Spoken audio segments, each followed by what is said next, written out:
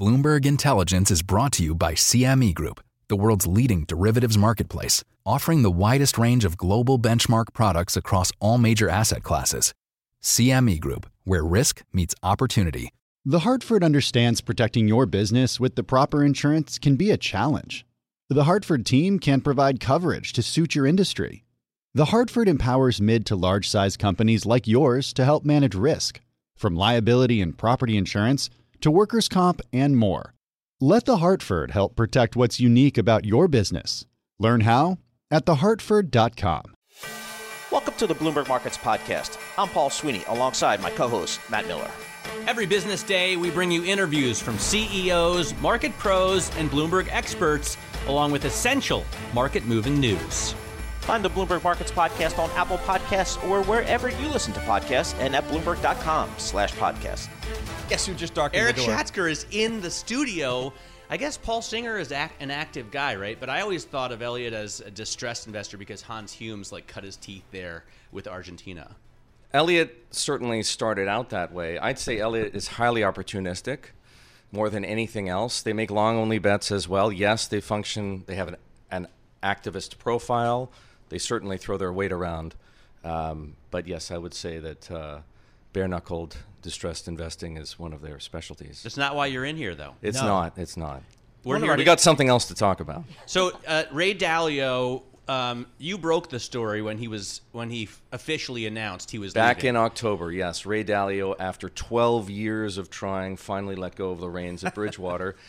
And we've been waiting for 5 months to find out what the new generation of leadership under the CEO, Nir Bardia, former Israeli military guy, was going to do. And now we know. So what are the details? Let us in. There is a lot happening, and it is happening on a very accelerated timetable.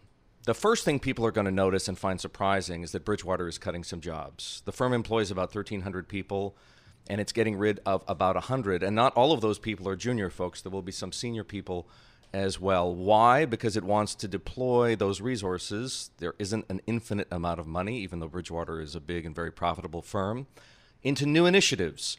And we'll talk about those. The other thing that's really worth mentioning is that Bridgewater is capping the size of its so-called flagship hedge fund strategy. It has a name, Pure Alpha, and it is the hedge fund product that Bridgewater offers its clients. The idea is that it will, over time, generate excess return. In other words, alpha, hence Pure Alpha. Bridgewater, for so many years, defied the laws of hedge fund gravity. The conventional wisdom was always that strategies outside of equities were capacity constrained. Some strategies in things like distressed credit are very capacity constrained. There just isn't that much to do. So that means if macro's they have too pretty much money, big, they can't make. If they have too much money, they can't put it to work. They can't generate high enough returns. Yeah. Yet, as I say, Bridgewater defied gravity because its two principal strategies, Pure Alpha and the risk parity strategy called All Weather, hoovered up assets at an unbelievable pace. In 2011, it crossed $100 billion in total assets. And then more recently, it has been north of 150. Wow. And now, the natural laws of the universe appear to be taking hold. Bridgewater's performance during the 2010s was, this is an understatement, uninspiring. And they've gone, back to the well, gave themselves a hard look in the mirror and recognized that things had to change. The inference I can draw from my reporting is that it was harder to change while Ray was still there. He'd built the firm. He'd created its unusual, some would say odd, culture. Ultra-transparency. And he was, as any founder would be, very attached to a certain way of doing things. Now he's gone. A much younger generation of leadership is in charge.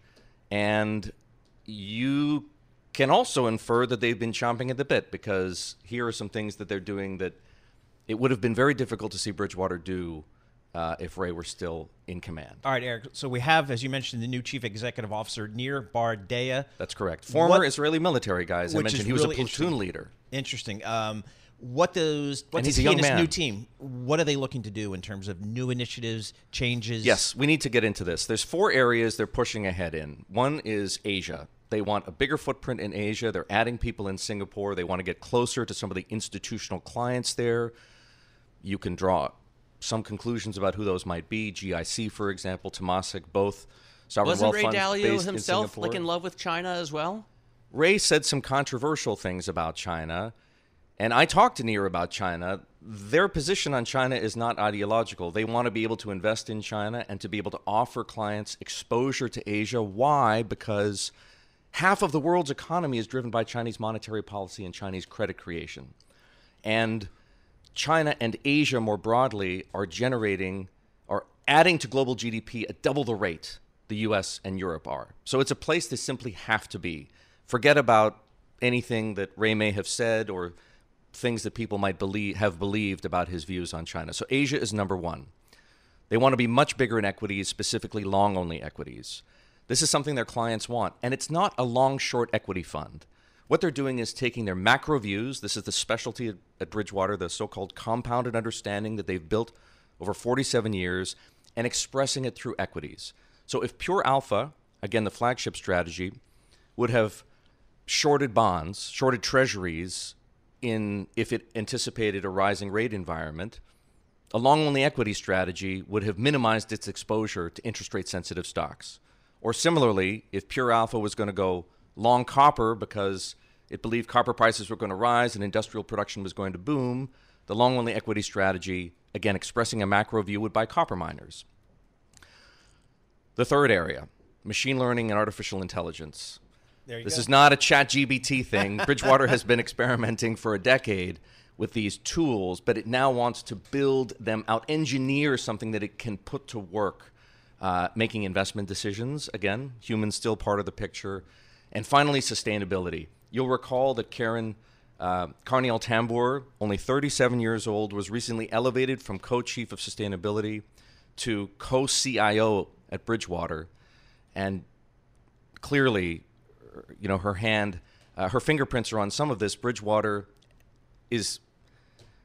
has to respond to client demand for more products and sustainability. And they want to do sustainability in equities, and they want to generate. Up until now, their sustainability product has been beta-driven. They want alpha strategies in sustainability, and they want to express their views on sustainability similarly in equities. 4 areas in which Bridgewater believes it can amass billions upon billions of dollars, and if it's successful, they'll ultimately be less reliant on what we were talking about before, Pure Alpha and all weather. That's interesting. Vanguard just did a study on its ESG products and showed they had no outperformance versus, I guess. Well, Vanguard let's not forget, apart from the sub-advised funds at Vanguard is a beta shop, right? Vanguard is the pioneer of indexing. They're the market. Yeah. And I'm not disputing Vanguard's conclusions. Right. What I am saying, and what's clear to me, is that clients, for better or for worse, want Bridgewater to offer them more in sustainability. The clients might be wrong. That's for us to find out over time. That's fascinating that people want to put their money there still after the backlash that we've seen, against Larry Fink and BlackRock.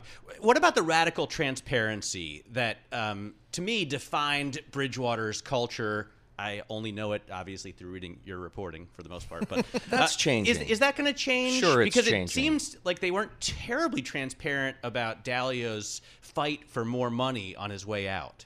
Well, there are people in Bridgewater who would dispute the account that you're referring to in another publication. Yes. But the culture is changing. Of course it's changing. There are younger people in charge now. They're no longer so attached to the pain buttons that, these apps, if you will, that Bridgewater developed under Ray, the baseball cards that, tried to capture, somebody's entire personality and every decision he might make in the years ahead.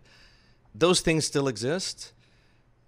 Are they as popular, as frequently utilized today? Hard for me to know. I'm not inside the firm, but the distinct impression I get is that Bridgewater has moved on from some of that stuff, and they were definitely softening the approach that they took to designing things like the baseball cards even before Ray left the firm. All right, Eric, great stuff. One of the top read stories on the Bloomberg terminal will be for the entire day, I predict. Eric Schatzker, Bloomberg News, excellent reporting. Green B, for those who know, about Bridgewater, Ray Dalio, the changes there. Good stuff. We appreciate Eric being in our studio. Balance your trading strategy by adding futures. CME Group helps you manage risk and capture opportunities in all market environments. Capitalize on around-the-clock access to highly liquid global futures and options markets across all major asset classes. Visit your online broker and get started. See what adding futures can do for you at cmegroup.com/podcast. Derivatives are not suitable for all investors and involve the risk of losing more than the amount originally deposited and any profit you might have made. This is not a recommendation or offer to buy, sell, or retain any specific investment or service. You know success when you see it. Or you think you do. The people in the spotlight. Athletes, actors, artists. But what about the people behind the scenes? You know, the ones who make it all happen. The lighting engineers, the sideline photographers, the caterers. They're small business masterminds. And if there's one thing they have in common, it's making their money work harder. That's why they have a business bank account with QuickBooks Money, where they are now earning a generous 5% annual percentage yield. Yes, 5% APY. Making your money work as hard as you do? That's how you business differently. Learn more about QuickBooks Money at quickbooks.com/5APY. Banking services provided by Green Dot Bank, member FDIC. Only funds and envelopes earn APY. APY can change at any time. All right, we want to get into the private equity space, one of my favorite spaces. And quite frankly, I've been on Wall Street for 30 years. I kind of feel like it's the last place where you can make outsized returns. That's just my personal opinion. Hedge fund business, game over. Traditional Wall Street, game over in terms of making outsized returns, and that's why I like it. If I were a young person, I'd be going into private equity right away. Andrea Auerbach joins us. She's head of private investments at Cambridge Associates. She gets a gold star because she is live in our Bloomberg Interactive Broker studio. Andrea, talk to us about the last, 3 or 4 years. The whole world's been upside down. Markets all over the place. Now we got a Federal Reserve raising rates and all this kind of stuff. From the private equity space, just give us, when you go talk to clients, how do you frame up the last few years? Wonderful question. Typically, and good morning, by the way. Big question, yeah. Good morning to you as well. Typically, when folks are asking us about what's happening in the private equity space, I kind of roll it back a few decades. Okay. Right. So as you started out with your morning comments, private equity has only been institutionalizing since the 80s. It's basically 40 years old. I wish I were 40 years old again. And so it's constantly evolving.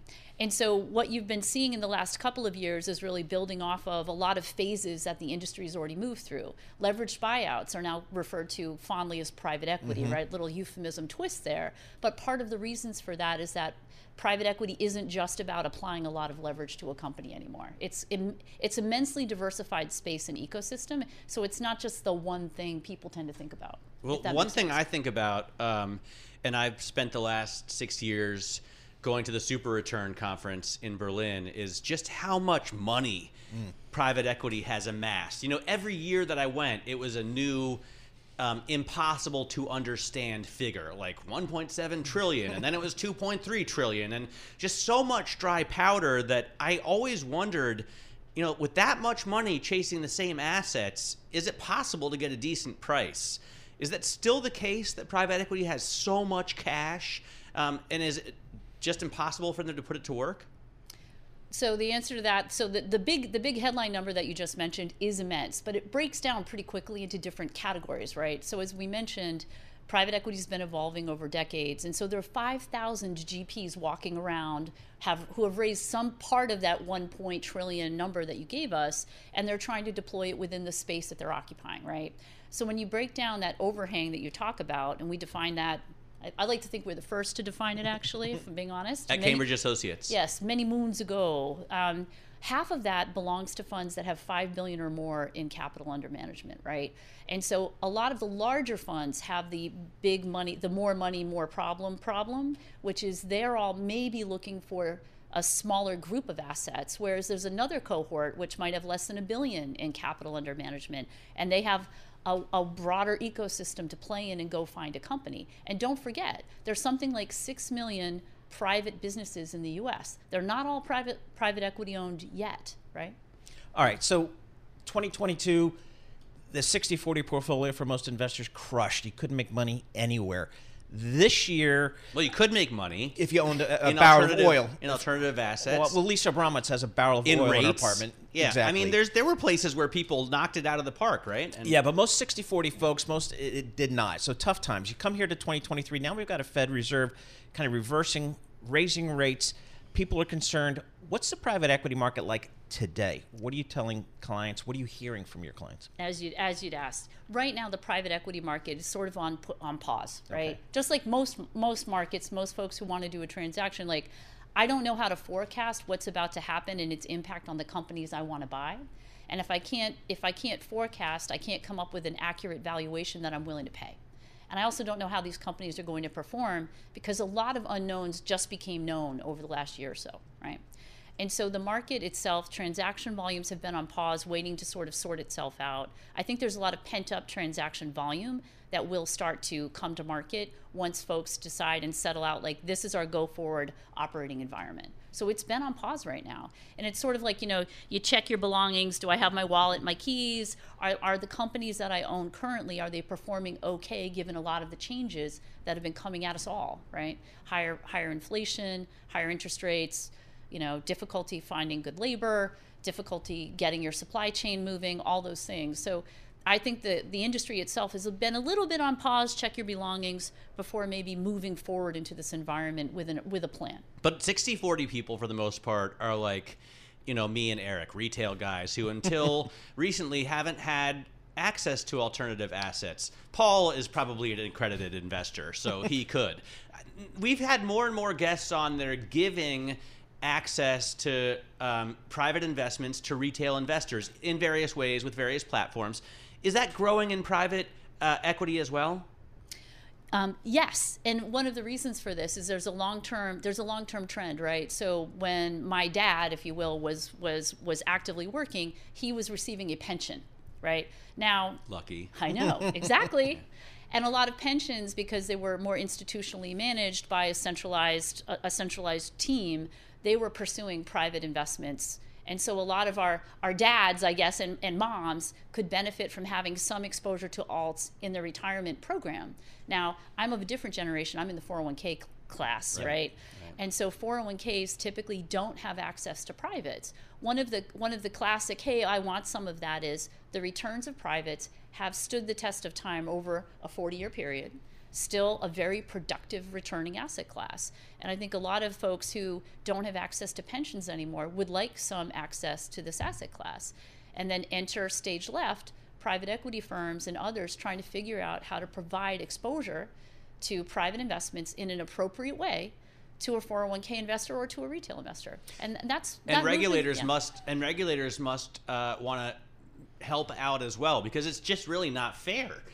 If you're a 401, now we're a whole generation of 401k people, right? So all of a sudden that exposure is gone for retirement accounts, meaning the returns are going to be smaller for us than they were maybe for pension people.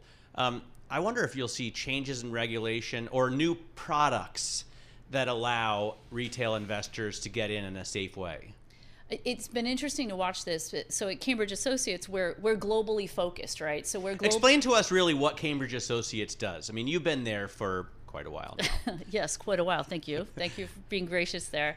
Cambridge Associates, so we advise and manage capital on behalf of endowments and foundations, pensions, sovereign wealth funds, and families. So we really advise and invest on behalf of a broad swath of family offices. Of people. Yeah, family offices. And we operate globally. One of the fun things about being able to operate globally is you can watch to your retail exposure to private equity.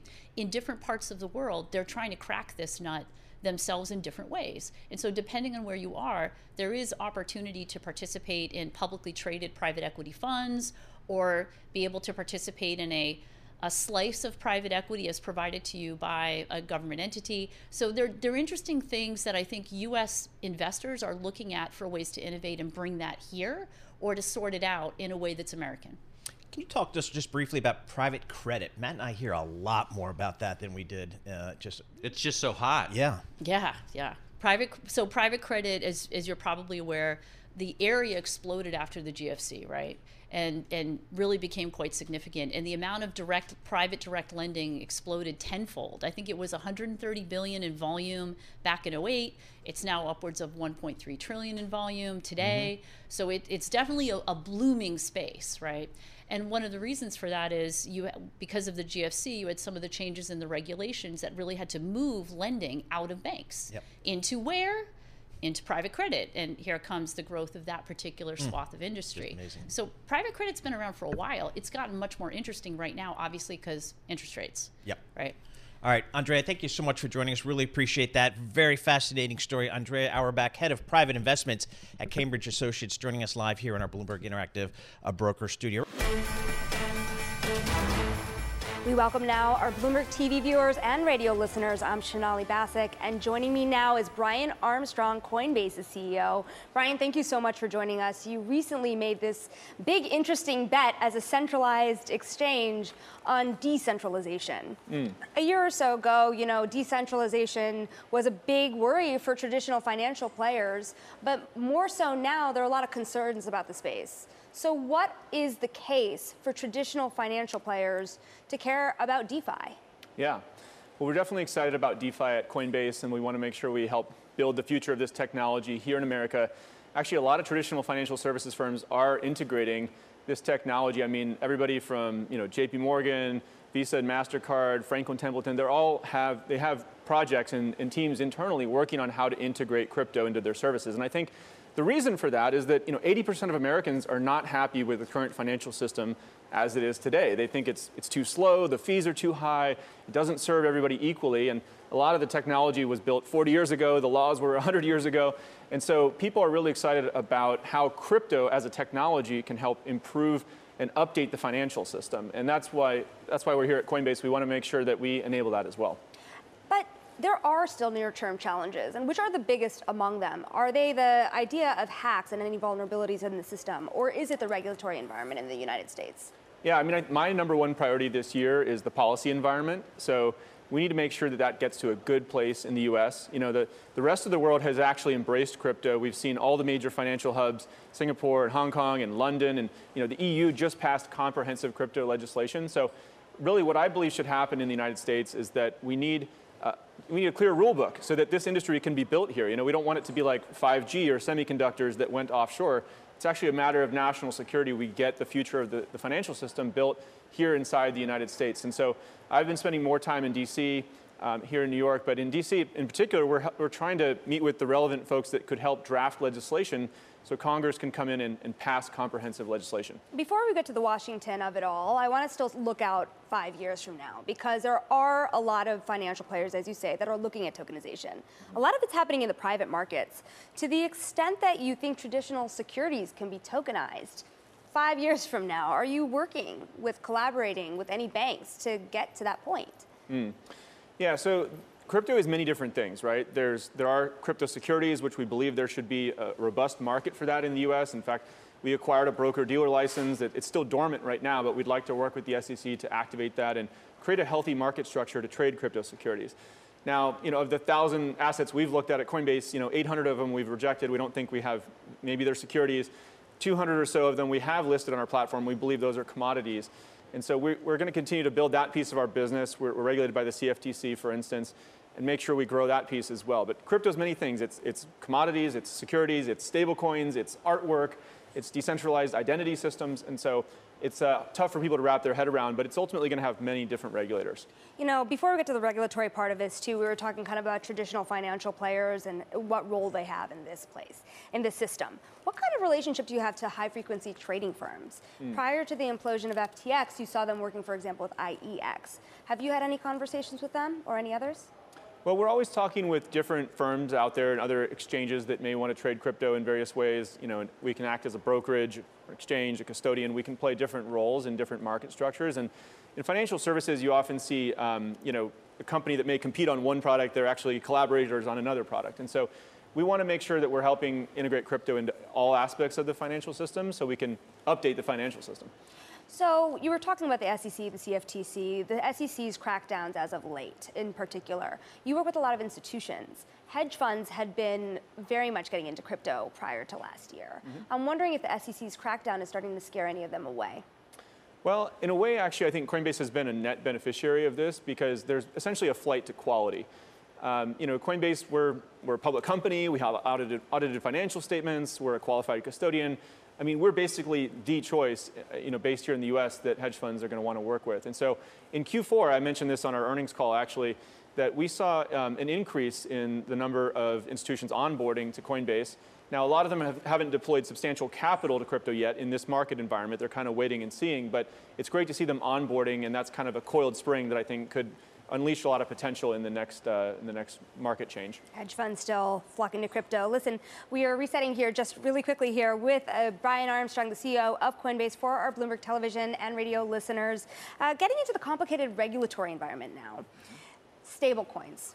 You were talking about how there are multiple regulators for the crypto industry, but who should be the primary regulator for stablecoins? And is there a case for them to be overseen more like money market funds?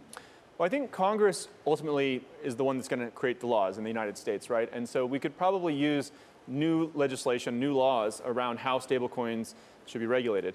I don't presume to tell them how to do that, but I think some of the key things are uncontroversial. I mean, we need to have one-to-one backing of assets behind these stablecoins. We need to have audited financial statements to make sure the firms issuing these are doing a good job. So these are just kind of basic good practices, and I think a stablecoin bill is one of the first things that could really help get consensus and move things forward in DC. To the extent you still have concerns around the stablecoin industry, what would they be? I mean, as broadly as a concept, I don't have concerns about it. There may be individual stablecoins which are better or worse. I mean, we actually recently delisted, BUSD as an example, and the reason we did that was, Paxos had who's the issuer of BUSD, had been kind of ordered to stop minting it. So we were concerned about liquidity issues for our customers. But we're always evaluating through our internal processes, different stablecoins, different assets, and updating when we see new information that comes to light. I'm curious about your own way of using stablecoins. Recently in the fourth quarter, it showed that in your filings, it showed that USDC has doubled in your holdings prior to the quarter before. Why is that the case? Well, okay, so USDC is growing quite a lot, and I think actually USDC is it's the best answer to a stablecoin in the United States, right? It's issued by Circle, which is a U.S.-based company. We're in partnership with them, and we want to see that grow. It's also been a really nice source of subscription and services revenue for us, which is, in contrast to trading fees, which are quite volatile. We've seen in our Q4 earnings that our subscription and services revenue is now 47% of Coinbase's revenue, almost half. And so that's allowing us to build a more predictable business with a diversified set of revenue streams. So yeah, I'm quite bullish on USD coin, and I feel like that's a good solution for the U.S. Does that look a lot more like traditional banking? Not necessarily, no. I mean, in traditional, there's many differences. In traditional banking, there's fractional reserve, they have banking licenses, there's capital requirements. Everything in USD coin is backed 100%. There's no fractional reserve. So I think of USD coin as a really important tool to help payments be more efficient globally. It's helping provide access to something like a bank account, but it could be self-custodial for many people around the world who don't have access to a stable currency. It can improve even a lot of DeFi, which you mentioned at the beginning. The trading pairs are denominated in USD coin. So these are all good things which are an important part of the ecosystem. So let's move to the staking part of the business here, because you have been concerned, you've voiced concerns, you and your colleagues, about the SEC's definition of staking and how they've approached staking. Are you prepared to fight the SEC on any front if you need to when it comes to the staking world? Yeah, so I mean, we recently saw there was a settlement with Kraken, that's another exchange out there, and they have what they called a staking product. It was kind of more of a yield product. But in Coinbase's case, our staking product is not a security. There's many differences. I mean, customers never turn over their assets to Coinbase, for instance. They're always in the customer's possession, and we're really just providing a service that passes through those coins to help them participate in staking, which is a decentralized protocol. So that's an important part of the crypto economy that we want to make sure that we ensure that that's out there. And we're prepared to defend that in court if we need to, but we're never looking for a fight. We want to work collaboratively with regulators all over the world, but we have to follow rule of law, and in this case, I think we're well within the law. Given the stance the SEC has been taking regarding defining certain assets as securities, is there anything that you think will need to get to that point? Mm-hmm. Well, the SEC has expressed their view about what is a security, and they've taken kind of an expansive view of that. Coinbase, we've evaluated over 1,000 different assets, and as I mentioned earlier, 800 of them we've rejected, and we do think they have some properties of being a security, so we don't trade those today. Another 200 or so of them we do trade today, and we feel that those are commodities. So, look, I think as a CEO, we want to basically just have a clear rule book, right? And if a clear rules are published, we're happy to follow it. And if those rules change, we're happy to follow those. But I think, when we became a public company, we explained to the SEC in our S1 filing and in dozens of meetings that we've had with the SEC, I think we work pretty collaboratively with them. We've explained our business to them many times, including in our S1, and they approved us to become a public company. So we'll continue working with regulators all over the world about where the boundaries are on what's a commodity, what's a security, or what is something else. Resetting once more for our Bloomberg radio and television audiences in conversation with Coinbase CEO Brian Armstrong. We're talking about the SEC and state regulators as well. In regulatory filings, you've noted that you've received investigative subpoenas from the SEC and state regulators. How and when do you get those resolved? Yeah, well, subpoenas are really just requests for information, right? And so we're in dialogue with regulators, not only here in the US at the state and federal level, but really around the world. I mean, we're in European markets and, in Singapore and in Australia, et cetera, Canada, many different markets around the world. So I think subpoenas are an important part of the process. That's them asking us a question and saying, we'd like more information on this, and we're happy to do that. It sounds like there was a tension between the SEC and the industry before. It sounds like some of those tensions have boiled up after FTX. I'm wondering if you think that the conversations between Coinbase and the SEC in particular have gotten more or less contentious over the years. I think we have a good relationship with the SEC commissioners and staff, and I've met with the chair as well, and so we're going to continue to invest in those relationships. I would like us to find a way to bring crypto. I think this is what they want too. Our interests are aligned. We want to bring this industry within the regulatory perimeter so that we have good consumer protection, but we also preserve the innovation potential of this. And as I said earlier, 80% of Americans want the financial system to be updated, and this is the most important technology I'm aware of that can help do that. So you and your colleagues have also voiced a lot of concerns. Today you voiced concerns about kind of more of the crypto industry moving offshore. Mm-hmm. Draw us a picture here of what happens in 5, 10, 20 years if the digital asset landscape exists mostly outside of the United States. Yeah. In exchanges that are not based here. Yeah.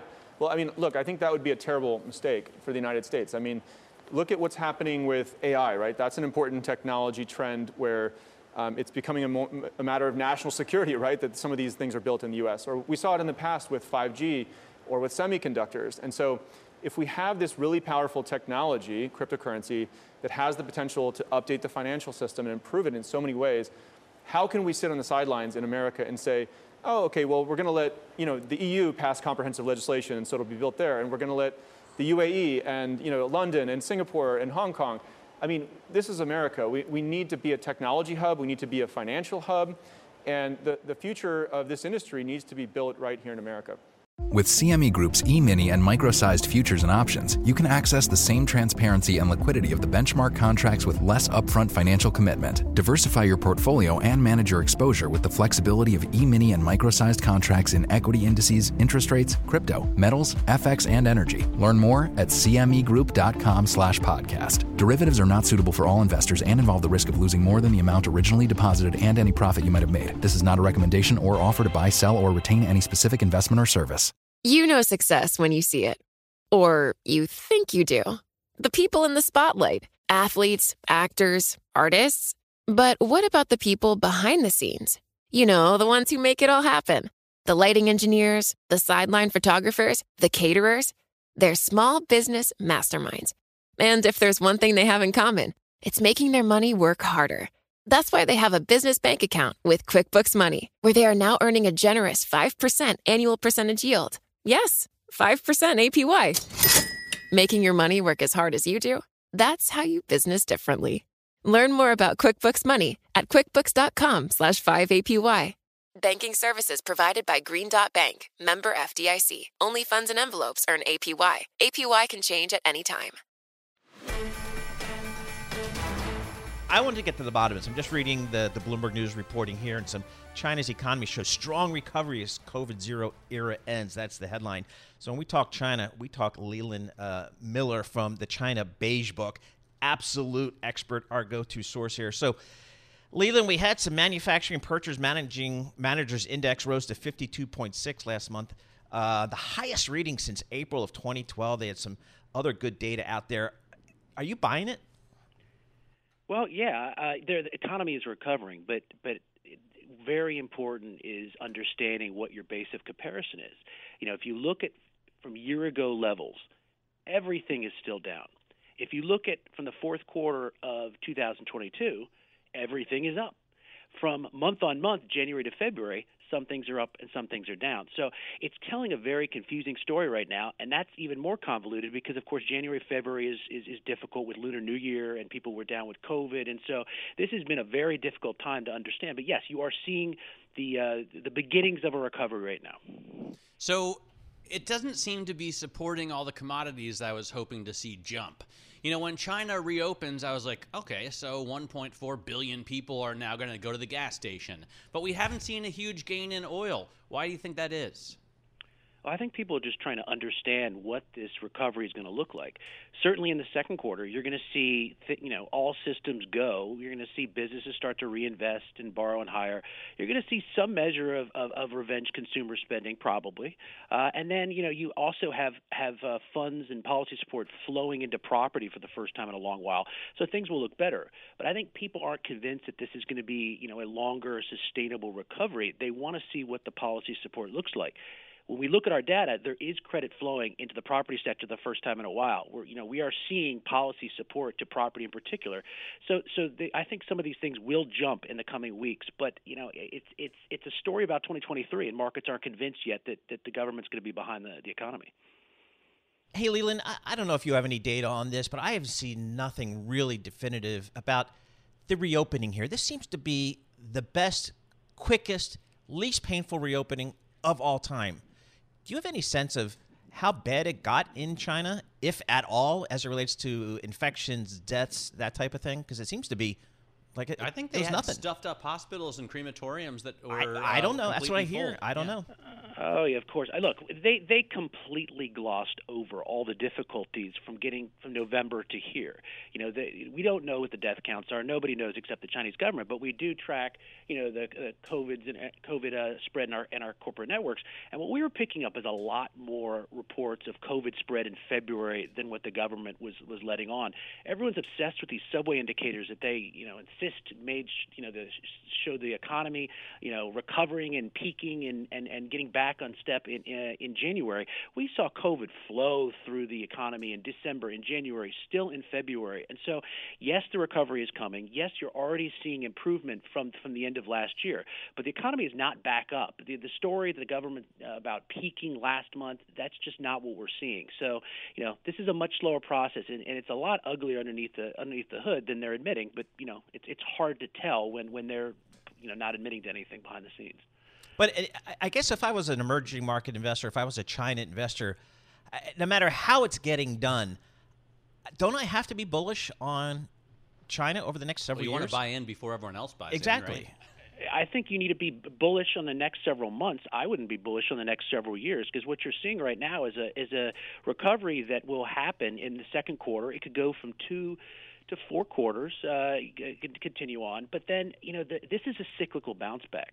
And the cyclical bounce back takes place with the backdrop of a long-term structural slowdown. None of these problems that we saw before are taken care of. None of them are being dealt with. You're just seeing a cyclical bounce back from a very bad COVID-0 recession. So you're going to see better data for the most of 2023, but 2023 is going to be a head fake in terms of China's growth. Okay. We're not going back to the status quo ante. Things are slowing down going forward. We had a story yesterday that Apple suppliers are moving out, investing in Vietnam, looking at India. Is that going to be a big story across manufacturing for China from now forward? Yeah, it's a huge story. I mean, these are difficulties. The supply chains, some supply chains are being pulled out of China. They have had extraordinary manufacturing export growth for years, mostly because of COVID, but also because a lot of people were buying around the world. Now you've got more of a global economic recession potentially looming. You've got difficulties with supply chains and being pulled out of China. So it's going to be a lot harder sledding in the manufacturing world. The hope from Beijing is that they have other sectors of the economy pick up and drive growth. But it's very unclear how domestic consumption is going to do that, because they're not doing anything to support domestic consumption being a long-term structural driver of the economy. All right, Leland, great stuff. Really appreciate getting a few minutes of your time. You are absolutely one of our go-to people as it relates to China, both from a geopolitical perspective, but also obviously from the economic perspective. China Beige Book International, Leland Miller, he's the CEO there. And the China Beige Book, folks, they have real primary data that they get from their network of people on the ground. They don't rely on government statistics. And so that's what I think really makes China Beige Book and Leland Miller really compelling to chat with. So Paul, as an equities guy, right, an investment banker from the days of yore, thinks everyone else is a geek. Yeah. Anybody who looks at fixed income. George Patterson, he's the CIO of PGIM Quantitative Solutions. George is kind enough to join us here in our Bloomberg Interactive Broker studio. George, just start us off and tell us how you guys at PGIM Quantitative Solutions, how do you guys invest capital? Thank you very much. Great to be here. Our view is always trying to understand what the client's needs are, and really for us, we always think longer term, and we always think fundamentals driven. So what are the factors? What are the trends that are going to be rewarded over the next full cycle? And how are we best positioned for that? And really for the clients, it really there's a lot of, from our perspective, there's a lot of customization to really build a portfolio that meets a client's needs. Do you guys have a black box that spits out equities and fixed income options for you? Well, it's actually not a box; it's a triangle. Okay. It's a triangle, and it's not black; it's yellow. Okay. I'm very. I love to say that again, from a quantitative perspective, we do have a model that's expressed in mathematics, but our model is very fundamentally driven. So the types of factors that we look at are going to be very fundamentally based. Okay. Things like earnings, or earnings to price, or earnings-based metrics, EBITDA metrics, cash flow, quality of a board. So we're really looking at things that fundamental investors look at, but we're doing it in a systematic way, and that allows us to just be very disciplined. It allows us to be disciplined. It also allows us to take the emotion out of the process. I want to get to what you're investing in, but before that, how did you get to this point in your career? I mean, you went to MIT, so I get the math part of it, but then you did a PhD in physics. How do you get from there to Wall Street, essentially? Yep. So it was the mid '90s, and when I was graduating from school, it was a recession, or we were emerging from a recession, and I had an opportunity lined up. So I actually, in addition to doing those things, I actually worked at the Jet Propulsion Laboratory in Pasadena, California. Whoa! Sure. So I can say that I'm a honest to goodness rocket scientist.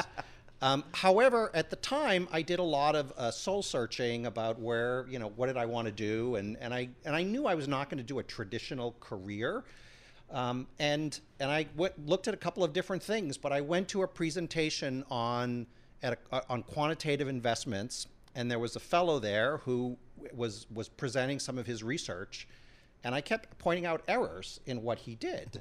And we had a chat afterwards, and he said, "Well, we're hiring, but this is in San Francisco. I was in Los Angeles at the time, and next thing I know, I was working at BZW, Barclays Global Investors." That is awesome. Yeah. So, and from there to Chief Investment Officer at PGIM Quantitative Solutions, how would you differentiate quantitative investing from? I think there must not be a short leap to AI, which is so popular to talk about right now. But you'd basically plug things into a model. I guess the model just doesn't learn by itself. So the way I like to think about it. So if you think about the world of fixed income, right? There's like this segmentation idea. There's people who focus on the long end of the curve. There's people who focus on the short end of the curve. There's people who focus in the middle. Quants are very much the same way. There are people who look at longer term trends, there's kind of mid-horizon trends, and then there's ultra high frequency things. So the challenge with AI is that you need data to train the models. And the great thing about science in general is that if you can do an experiment, and if you don't have enough data, you just do the experiment again. And you can generate lots of data to train a model. And you can do that for short horizon models. It's very hard to do it. We just don't have enough data to do it for long horizon models. There's some areas where it makes sense, but it really depends where you're targeting within quant. Quant is kind of like saying, my boyfriend plays sports, but I don't know what sport it is. There's a lot of difference between a hockey player and a soccer player and a football player. It's the same thing with quant. There's a lot of different subspecialties within there. So where's your model focused? What are you coming up with? Tell us about some of the ideas that you've generated. So all of our ideas are really implemented by buying baskets of securities. We're not buying, we're not building a concentrated portfolio. We're building a diversified portfolio. And for us, everything has to have some sort of root in economic or behavioral fundamentals. Like, we need to understand why something works. And the reason we do that, and we have a very high bar for putting things into our models, is because we want to be able to be patient when the market is either going against us or in times of a crisis, because that's the one time you don't want to panic. So we spend a lot of time trying to understand why do the models we have work? What is behind them? And that allows us to be patient.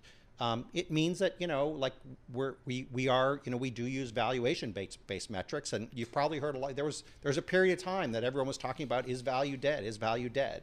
And then value comes back. I think this is the kind of thing, I can't tell you how many times in my career I've seen somebody put on a trade and it goes against them, and it goes against them, and it goes against them. They decide to take the trade off, and the next day it starts working. So you have to be patient in this business.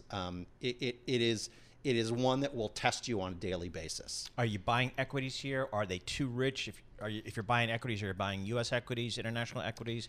So from a multi-asset allocation perspective, we're generally much more positive outside the U.S. The U.S. has great fundamentals. As we all know, the economy is firing on all cylinders, but U.S. equities do look expensive on a number of different metrics. So we do tend to favor non-U.S., whether it be EFA or EM, a lot of interesting opportunities out there. In terms of the U.S., what do you see this market telling us about the economy, the possibility of a coming recession? Earnings seem to paint a far worse picture than the data that we're getting from unemployment and prices paid, ISM, PMIs. Like, everything looks so great, and then you look at earnings and they not only were disappointing, but expectations are for them to disappoint more throughout the year. Yeah, but look where we've come. Look where we come from, right? We came from COVID, where literally, unemployment, was going through the roof. I mean, the economy came to a stop, right? Planes basically stopped flying. Cruise ships basically couldn't take passengers on. So the economy literally came to a stop, and the economy was rescued with stimulus, and there was kind of a very strong rebound, particularly in certain sector of the economy, the stay-at-home, the technology stocks. And what you're seeing now is kind of like I don't want to say it's the hangover, but we're seeing a lot of repercussions. So the U.S. economy is actually very healthy, but we're seeing a bit of a reversal in some of the corporate earnings. I don't think it's a surprise. I think this is all given. But I just mean we're pricing 18 times earnings is great. Yeah. That's not a hangover. This is no, it's not. I love that kind of hangover. No. Well, it was even better during after post-COVID, right? Yeah. I mean, when everything was up. I mean, just look at the total return of the market post-COVID. It was phenomenal from the bottom to the top. It was an amazing thing. Now, there are parts of the economy that move a little slower, like housing, right? Like housing, we saw prices, dramatically change over the course of COVID. That's going to take longer. Housing market just does not adapt that quickly. But the U.S. economy is very healthy. It's just that equities are expensive. I am a little concerned that the Fed is going to have to continue raising rates. As I said, I'm a rocket scientist and not an economist by training, but every indication we've seen, apart from a handful of large tech companies that have announced some layoffs, it's still hard to find good people. I think companies want to hold on to their employees. All right, good stuff. George Patterson, we really appreciate getting your thoughts there. George Patterson, he's a chief investment officer for PGIM Quantitative Solutions, joining us live here in our Bloomberg Interactive Brokers studio. George, you're based in Boston? Boston and Newark, New Jersey. There we go. Boom. All right, Boston. Only the nicest towns on the East Coast. Exactly. I love Newark. The Ironbound, all that good stuff. Great restaurants. George, thanks so much for joining us here. I want to get over to someone who knows what's going down in commodities. Yeah. And from a city that has been historically an amazing commodities hub. Angela Zeidler joins us, Vice President of Investor Relations over at Arubis. They are the largest copper producer in Europe, the largest copper recycler worldwide, and they're based in Hamburg. Angela, thanks so much for joining us. First of all, thank you very much for hosting me here. Thank you very much. Is your family historically from Hamburg? Because Seidler sounds to me like someone who makes things out of silk, and I think of Hamburg as this commodities hub. So is this where it comes from? No, actually not. I'm sorry for that. And actually, it's the name of my husband, so I don't really know where it comes from. But as you said. I'm located in Hamburg. It's almost evening here, so good morning to you. Yes. You're later in the day there. Let's talk about the commodities that you make and move around. Yeah. I would have expected the China reopening, and Paul and I have been talking about this for months now, since the COVID zero kind of pivot that they made. I would have expected that to drive up commodities prices across the board. What does Dr. Copper look like right now? What is Dr. Copper telling us? Well, actually, I think we have to, I first of all want to talk about a European view, and then I come to a Chinese view because, of course, we are looking at the markets globally. So the European demand for copper is very healthy. You know, we are one of the leading copper producers in Europe and globally. So here, and driven by the green energy transition, the electronic vehicles, and all of this, the copper demand in Europe is really healthy. We see today that the copper price again went up over $9,000 per ton, meaning that the mine supply of concentrate materials where we generate our copper from is in a good situation, and also the recycling markets here in Europe, where we of course are engaged also in. All right, so when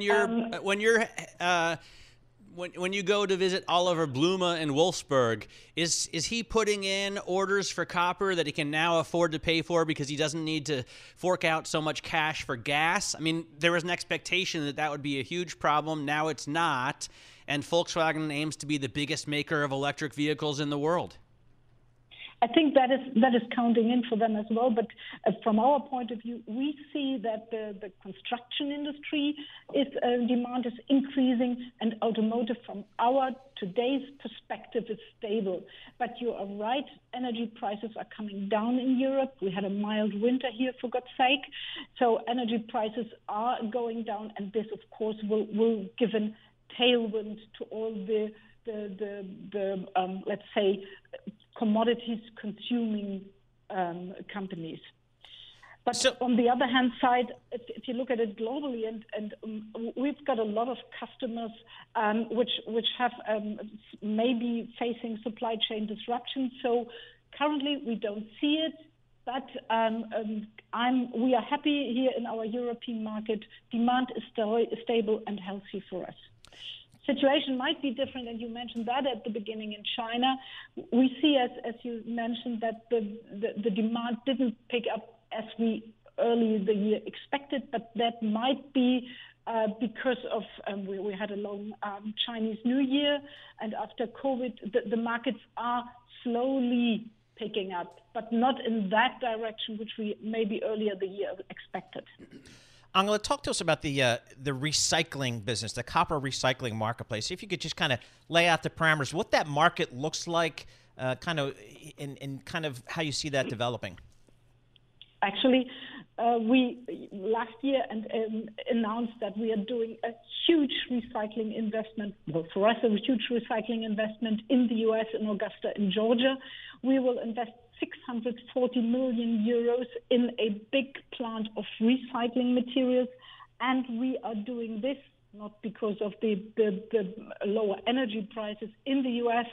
That's nice as well, but the market for recycling material is extremely growing in the United States, and Arubis will be the first recycling company investing there and building the first recycling plant in the U.S.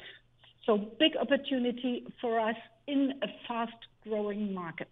What kind of energy usage does it take to recycle copper? Actually, doesn't matter. Well, we have different energy. We have gas. We have everything you can imagine we do have. And we were facing at the beginning of the year a high energy increase, price increase, especially in Germany. Situation in other European countries where we produce as well were different. But in the U.S., of course, this is much more competitive for us, the energy situation, than we have it here, because you are using nuclear power plants as well. And this is something which probably don't want to have here in Germany anymore. So, Angela, I know your first quarter earnings, your profit fell, and I know it's due in part to inflation and higher energy prices. Talk to us about the cost side of your business. What are the big costs and kind of what are the trends there?